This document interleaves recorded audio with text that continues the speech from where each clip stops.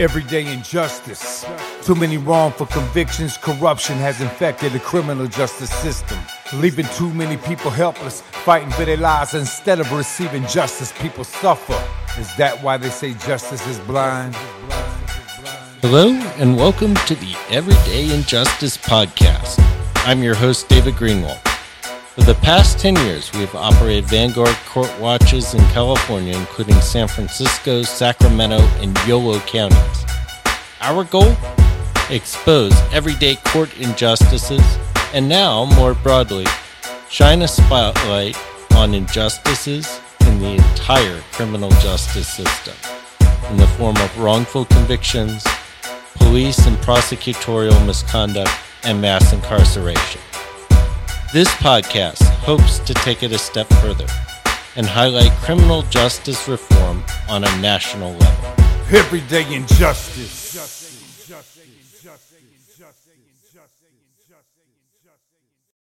Today on Everyday Injustice, we have Mark Bookman. He is an author and the co-founder of the Atlantic Center for Capital Representation. Welcome to our show. Thanks for having me.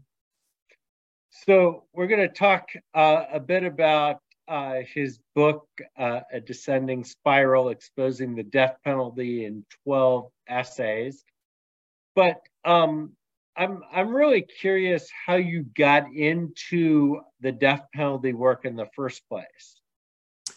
So, I get asked this question a lot, mainly because I would seem to have very little personal ambition.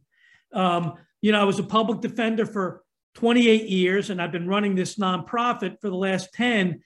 And as a public defender, I never really wanted to be anything else. But I also wanted to do the work kind of at the top of the pyramid. So the death penalty is obviously that work. It involves the most serious cases and the most serious decisions. It's also fascinating for one other reason, which is that the question of whether or not we should execute someone is really the only moral question in the law. All other questions are, was the light green or was it red? Were the elements of the crime made out beyond a reasonable doubt, or were they not made out beyond a reasonable doubt? The only moral question that we ever ask in any case, civil or criminal, I think, is this one. So it's certainly something that I think has always attracted me, that moral question. So I guess it's a combination of the most serious work and the most fascinating issue. And, interesting that you brought up the moral issue because, I think there are kind of two issues really with the death penalty. One is the moral issue. And, personally, I'm morally opposed to the death penalty, but I also think there's a functional issue as well, which in a lot of ways is much more interesting because we can, the average person is going to agree or disagree whether or not there's a moral problem with the death penalty. But there's a big functional problem with the death penalty. David, I could not agree with you more. If someone wants to tell me that they don't have a moral problem with the execution of someone who's committed a horrible crime, okay, I'm going to disagree with them. But I'm honest enough to recognize that there's a significant population that thinks that way. But the practical issues, I think. The practical issues are overwhelming. And to some extent, I always try to encourage people not to separate the two. Because if you really understand the practical problems, that has to affect the moral decision. And so, yes, the practical issues are compelling, to say the least. So in terms of the practical issues, as you put it, what do you see as the biggest problems and which ones do you kind of highlight in your book? So, when I started out writing these essays, I really tried my best to focus on on individual issues. I tried not to overlap. Bad lawyers, prosecutorial misconduct, improper judicial behavior, whatever the issue was, and I had quite a number of them. But the one issue that I think runs through almost every essay and cannot be separated out is the racist aspect of the death penalty. It permeates really almost every case, and that's the one issue that I don't know how you overcome it, in our lifetime anyway. So yes, some of these issues can be solved with money. You want to get better lawyering, then provide lawyers with proper resources and proper training and proper consultation. You're going to have competent lawyers handling these cases. You want to affect prosecutorial misconduct, open files and change the culture of prosecution from a win-loss to a justice perspective. But how do you remove racism from the equation? I don't know if anybody's figured that one out. Yeah, and I think that's a big problem throughout the system. Obviously, I mean, one of the arguments I was making this week with respect to the police issues is that what the Tyre murder really shows is that unless you can address systemic racism in the system, there is no protection that you're ever going to get. And the death penalty is kind of the same way. Yeah, it's a cultural sea change is necessary, and it comes slowly and not steadily. I mean, in Philadelphia, we elected a true reform prosecutor, Larry Krasner, and he really is a reformer. Other people have kind of used the label to get elected. He's a true reformer, and being a true reformer, I'm not a huge Star Wars fan, but it's like, I'm always thinking The Empire Strikes Back, because they didn't, the empire, the court administration, the structure of criminal justice in Philadelphia over 40 or 50 years has not taken kindly to Krasner's reforms. These things are going to be slow. The cultural changes are going to take time. I mean, the Pennsylvania legislature impeached Krasner foolishly because they just didn't like his policies. But so this is a long, slow slog. And you're right, the Tyre Mitchell case is just one more example about how, this change is going to be a long time coming.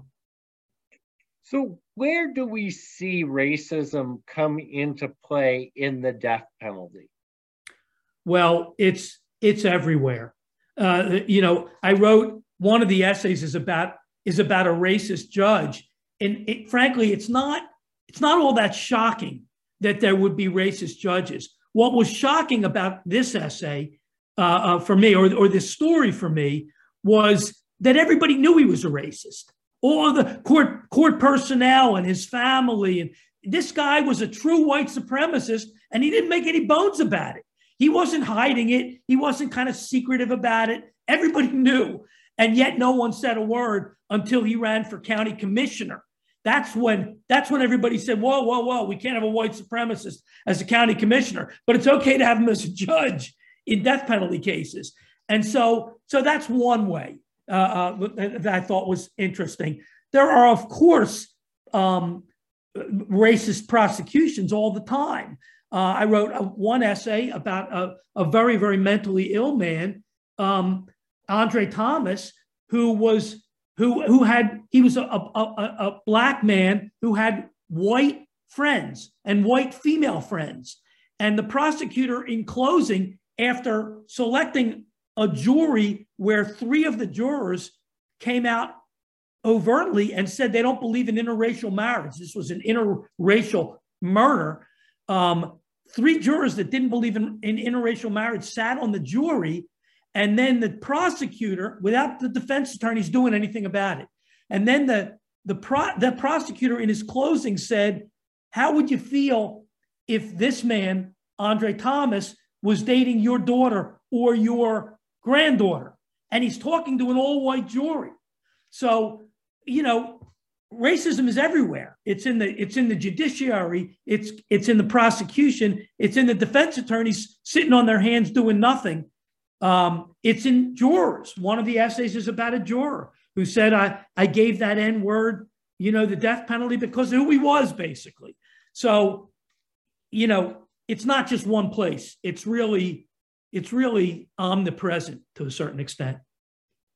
And I'm really interested in the notion that you bring up of, you know, improper judicial behavior, and you talk about racist judges and the example. And, you know, it's kind of interesting because I've spent 15 years watching court cases. And, you know, most of the time the judge is kind of a non-factor. But then, you know, I listened to the audiobook from the Chicago trial from the 1960s, and it was incredible listening to the judge, and it was just eye-opening how bad it could be. Or I remember also reading about the killing of why am I drawing a blank? The Black Panther from Chicago. Fred Hampton. Fred Hampton, and the judge in that case just not allowing vital evidence in, and you don't realize how bad a judge can be until you see a really bad judge, I guess is the bottom line. So in your experience, you know, how big a factor is that?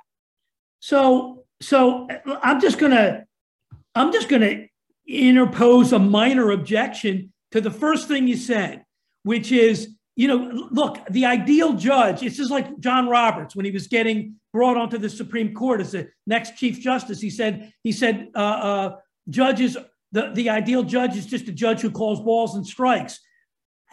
John Roberts he must have been in courtrooms, but he wasn't paying attention. The judge affects every decision in that courtroom. They're making so many decisions, and to think that they're all dictated by the law is naive. Judges affect trials in every regard, and so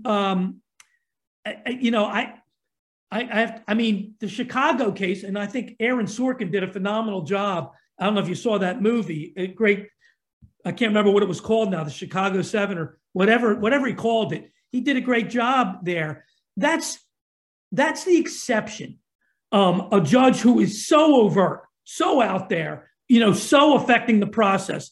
That's not the problem, because that judge at least is making no bones about it. Like you can see it with your own eyes. It's the judges who make bad decisions one after another quietly that are the problem. And so, you know, when I wrote these essays, in my afterword, I wrote something that I thought was important for the readers to know, which is these essays are not outliers. This is typical. You know, I wanted to make sure people understood that I wasn't picking the crazy cases to write about, the overt cases to write about. These are the typical cases. And so judges that make subtly bad decisions over and over and over again, that's typical. Especially when we're electing judges, and we're electing judges who are running on the platform of being pro-death penalty. And we're seeing that more and more these days. One of the essays is about the Chief Justice of Pennsylvania who had signed off on a capital prosecution of a man named Terry Williams, and then went to the Pennsylvania Supreme Court and ruled on the case, and ran on the platform that he had put 45 people on death row as a prosecutor. That was his platform to get on the Supreme Court of Pennsylvania. So this is typical. It's not rare. And I think that's important. So can you provide some examples of kind of everyday rulings that make a huge difference in terms of death penalty cases? Sure. I mean, you're selecting. Let's just start with the very beginning. Well, you start with the very beginning, which is pretrial motions. Judges have considerable discretion in cases. I mean, the law allows judges to have that kind of discretion. So, those issues can go unnoticed. I mean, let's go to voir dire, where you're selecting jurors. A judge can take a juror who is clearly pro death penalty, and then lead that juror by saying, I'm asking you if you can set your opinions aside. Can you fairly consider both punishments? And when a judge who's the kind of the power figure in the courtroom asks those kinds of questions and kind of nods his or her head, you're going to get answers from jurors that are going to make them eligible to sit. But the judge he's not looking for honesty in that juror. He's looking to make that juror eligible to sit. That's not the way to pick a fair juror. So, in voir dire, a judge that is going to involve him or herself in the selection process is going to have a huge effect on how that jury turns out. And there's dozens of examples of gory pictures. A judge has the discretion to keep those gory pictures out of the jury's sight or allow them in. And that's a discretionary decision. A judge that consistently allows horrifying pictures to go in front of the jury is a judge that is weighing the case in favor of the state, right? But these are all discretionary decisions. So yeah, a judge plays a huge role in many, many aspects of a capital case. And going back to the issue of racism, where do we see race come into play here, though? Well, the first place you see it is in the charging process, right? So, the prosecutor never has to seek the death penalty. There's no case that the prosecutor ever has to seek the death penalty. And many of our most horrific cases have ended in resolution without the death penalty ever being invoked at all. So the first aspect of the possible effect of race is in the charging process, is in whether the prosecutor decides to seek the death penalty in the first place. From there, there are other ways racism plays a role that people don't really think about it. For instance, in Philadelphia, we had court-appointed lawyers working for $1,800 to prepare a capital case. Now, that's a ludicrously low amount of money. And you may not, the racism of that system is not obvious initially. But when you think about it, the system is providing for 80 or 90% of the defendants a ridiculously unresourced, untrained group of lawyers. So if most of the people facing the death penalty are African American in Philadelphia, in any case, and the lawyers representing them are terribly under-resourced and under-trained, that's a racist system, right? That's a system that's not designed for justice. It's designed for expediency and for cost saving. So there's racism just right off the bat in the system that's designed to represent indigent defendants facing possible death. So, and I know you mentioned this before, but as you pointed out, we can fix that part of the system, right? We can fix. Yeah. If you're talking about having better defense lawyers, yes, we can absolutely fix that part of the system. In Pennsylvania is the only state that provides no money for indigent defense, none. So it's county by county. It's 67 counties fending for themselves. Well, we can certainly begin to fix that process by bringing in well-resourced, well-trained, competent capital lawyers to handle these cases. Many states have done that. Virginia got rid of the death penalty after they had trained lawyers who basically stopped the death penalty. There wasn't a death sentence in Virginia for 10 years. Then the legislature decided to get rid of it. They were just throwing away money. So that, yes, improving the defense function, that can be done. No question about it. And that seems like something we should do whether or not we have the death penalty, right? Of course. The idea that each of these counties is fending for itself is absurd, right? I mean, a county that wants to spend its money on better schools or fixing potholes may decide to save money on the backs of indigent defense. And then we might have good roads and nicer schools, but we certainly don't have a fair criminal justice system in that county. But I think one of the biggest issues, as I understand it, is the inequity in terms of who gets the death penalty in terms of prosecutions. So, if your victim is white, you're much more likely to get the death penalty than if your victim is Black. Yeah, so that's exactly. I mean, there are two disparities here. One is who's getting charged, and then who's getting it. Both of them are kind of infected with racism. And you're right.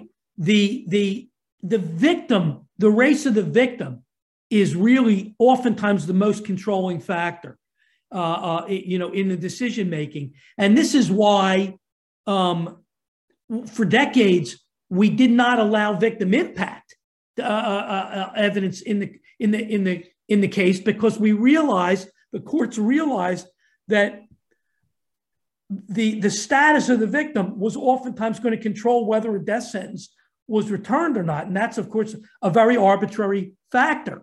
But then the Supreme Court changed, and suddenly victim impact evidence was acceptable. So David, you're exactly right. It's the race and status of the victim that often decides. And of course, that's not how the system is supposed to work.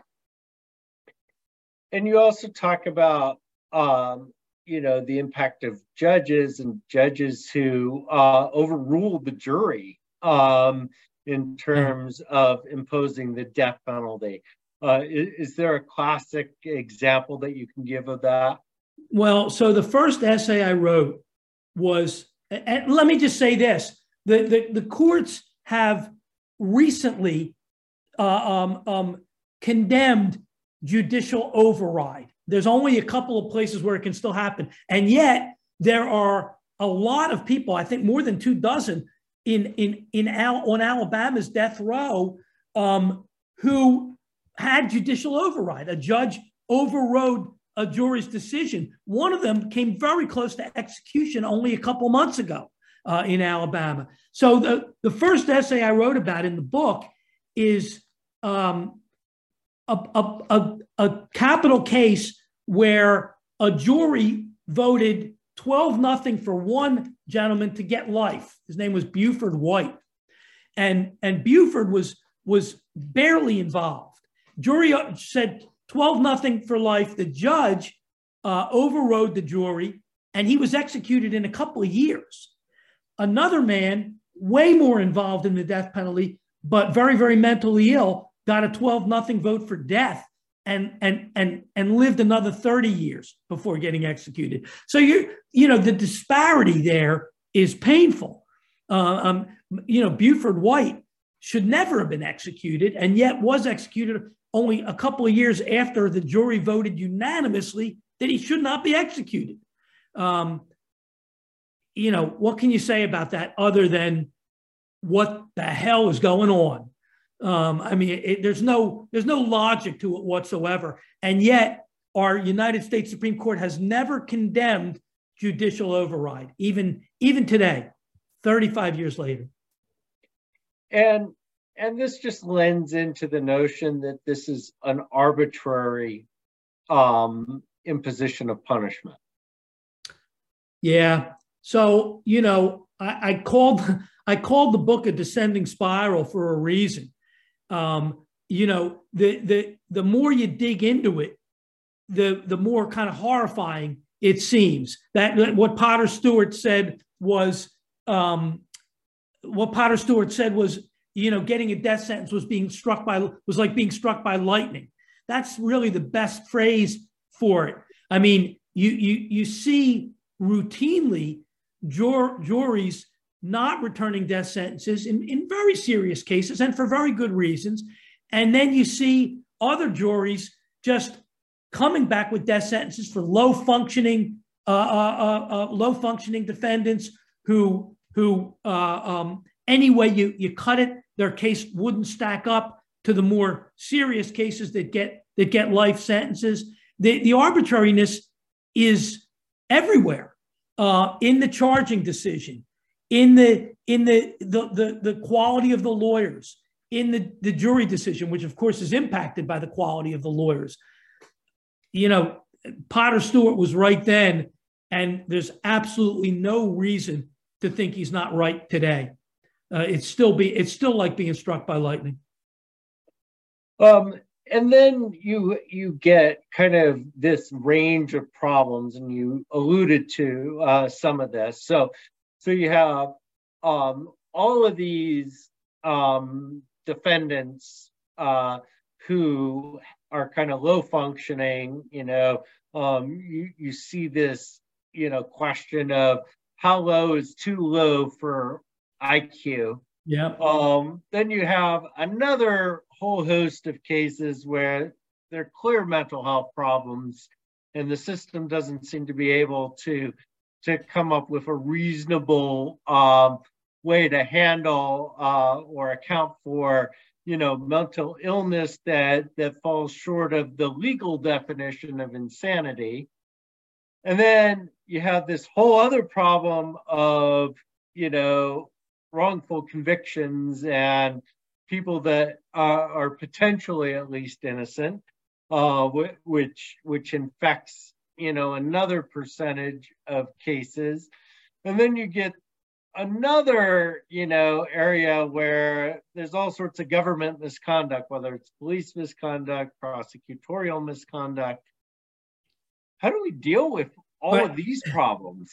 David, that's a hell of a question. I know. So there's like 5 different things I want to talk about. But one of the things that I wanted to talk about first is the concept of wrongful convictions. It's one of my, so, in the book, I write, there's a couple of essays about innocent people, but I really want to expand the discussion beyond that.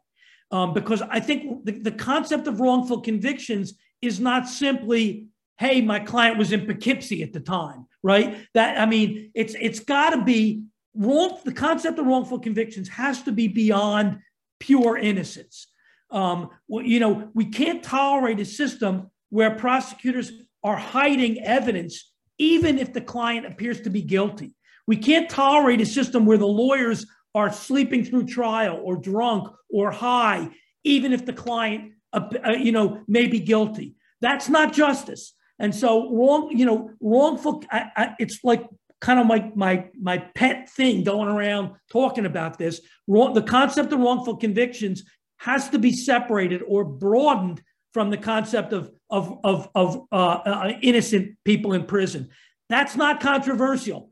Who could possibly be in favor of innocent people being in prison? I know a couple of people that could be in favor, but most people are not in favor of that.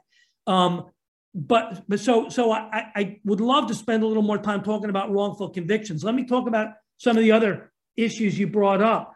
One of the essays is called "How Crazy is Too Crazy to Be Executed." I'm not in love with that title because it sounds glib a little bit, but it brings home an important concept, which is, we have rightfully decided that juveniles can no longer be executed. And we've rightfully decided that intellectually disabled people can no longer be executed. And the reason we've made those decisions is because those two groups of people are less inculpatory. I mean, their thought processes make them less guilty because they are unable to anticipate, future issues and all the consequences of committing crimes. And yet, we don't have the same problem with profoundly mentally ill people who are just as unable to process the consequences, just as unable to negotiate the criminal justice system, just as likely to get caught up in mistakes or police tricks. All the reasons we don't execute the intellectually disabled or juveniles should logically apply to profoundly mentally ill people, and yet we see that as a different category. I can't understand exactly what the thinking is there. So in one of these essays, Andre Thomas, the same man who suffered the racial inequity of jurors opposed to interracial marriage and the prosecutor talking about, do you want this man to date your daughter? He's also profoundly mentally ill. I don't want to horrify the listeners here, but Andre Thomas removed one of his eyes after his arrest, and then blinded himself several years later. He's now a blind man on Texas's death row with an execution date. Texas is actually contemplating executing this profoundly mentally ill man with a long history of mental illness, a long documented history of mental illness, and Texas is still feels it necessary to try to execute him. So, I mean, and you mentioned a couple of other things in your question. I can't even remember now. I guess one of them was prosecutorial misconduct. Some of these essays deal with prosecutors who withhold evidence, then DNA or other evidence comes to light where the defendant is clearly innocent of the charge, and the prosecutors still insist he's guilty. It's like some sort of a mindset where the worst thing you can do is admit you made a mistake. I'm just ranting at this point, David. You can get me back into focus. Feel free. You're on a roll. How do we address also the over-prosecution on some cases where they're not necessarily innocent, but they've overstated what they've done? Yeah. So, the problem you're putting your finger on now is what we call the leveraging of the death penalty, which is we'll use the death penalty, we'll use the threat of the death penalty to get people scared to go to trial and to get them to plead guilty. One of the essays in the book, I'm looking it up just to because I can't remember what I called it. The Confessions of Innocent Men was a situation where two low-functioning guys got arrested for a serious murder of an eye doctor, and they were both threatened with the death penalty.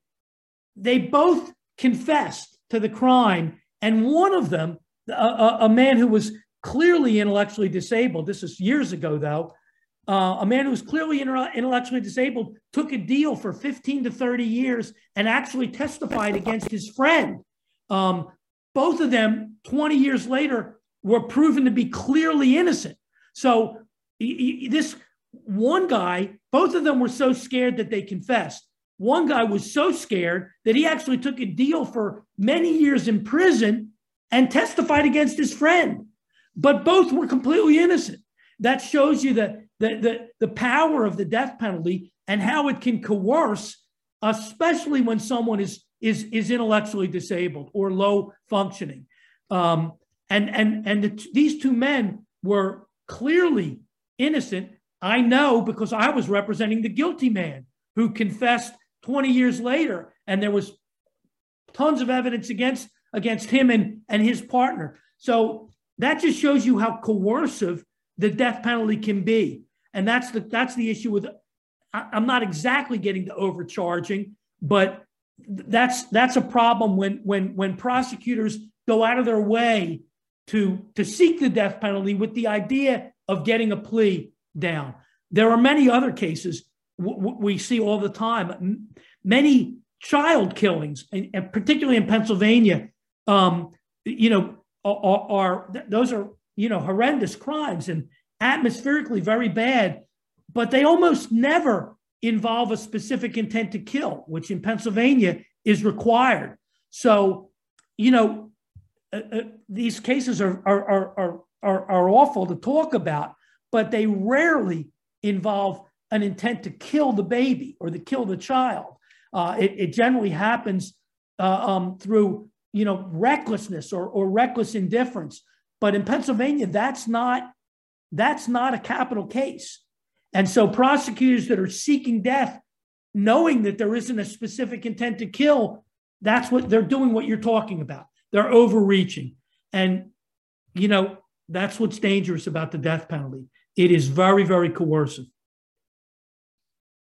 For sure. And there's also another angle to kind of the mental health crisis that you talk about, where you have children that end up killing their abusers, women that end up killing their abusers, and then also the traumatized people that end up coming out of an abusive situation damaged, and then they end up killing someone. So, I mean, and that doesn't count as, insanity either. And we don't seem to be able to disentangle that either. So let me tell you the story of Terry Williams. I think I mentioned him earlier. The essay is called "When a Kid Kills His Longtime Abuser, Who's the Victim?" Terry Williams came within 2 hours of execution. He was an 18-year-old kid who had killed his abuser. The prosecutor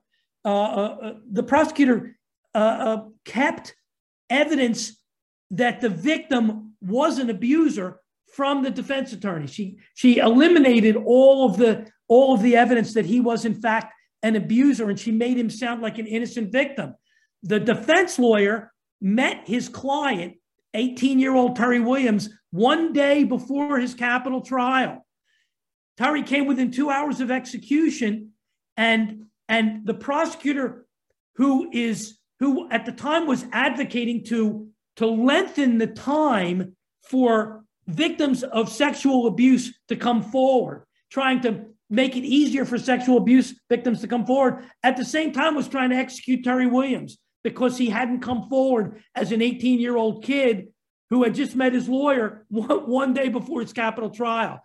So the hypocrisy of that scenario is astounding. And the lack of sense, this is the pre-Krasner Philadelphia District Attorney's Office, the lack of sensitivity was astounding. And Terry Williams, had a judge not ordered the prosecutor's file to be opened, and had the defense attorneys not seen the whitewashing of the discovery that was provided, he would be a dead man today. And killed his abuser.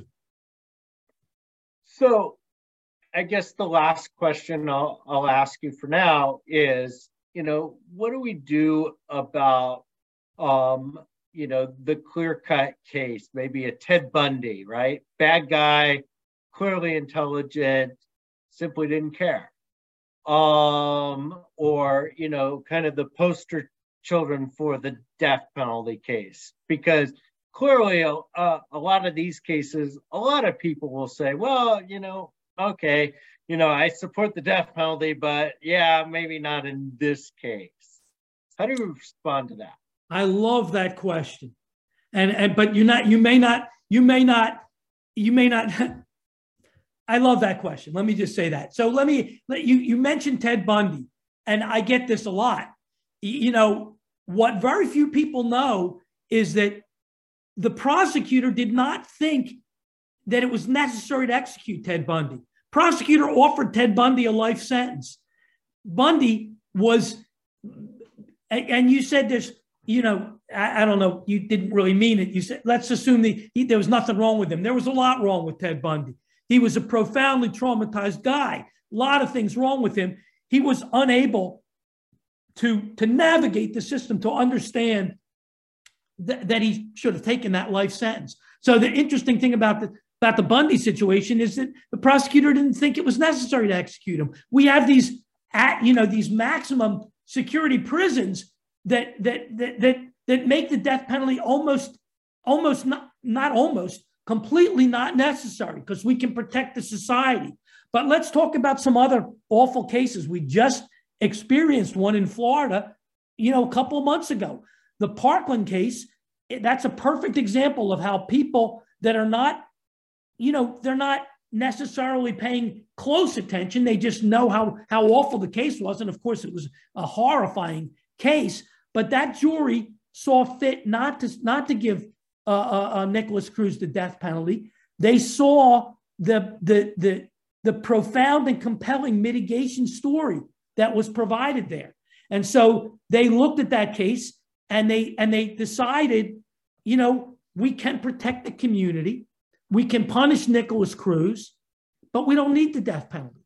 So what I say to people is, we've got these maximum security prisons. The death penalty is more costly. It's going to take years and years of litigation before it's achieved, and we can keep our communities safe.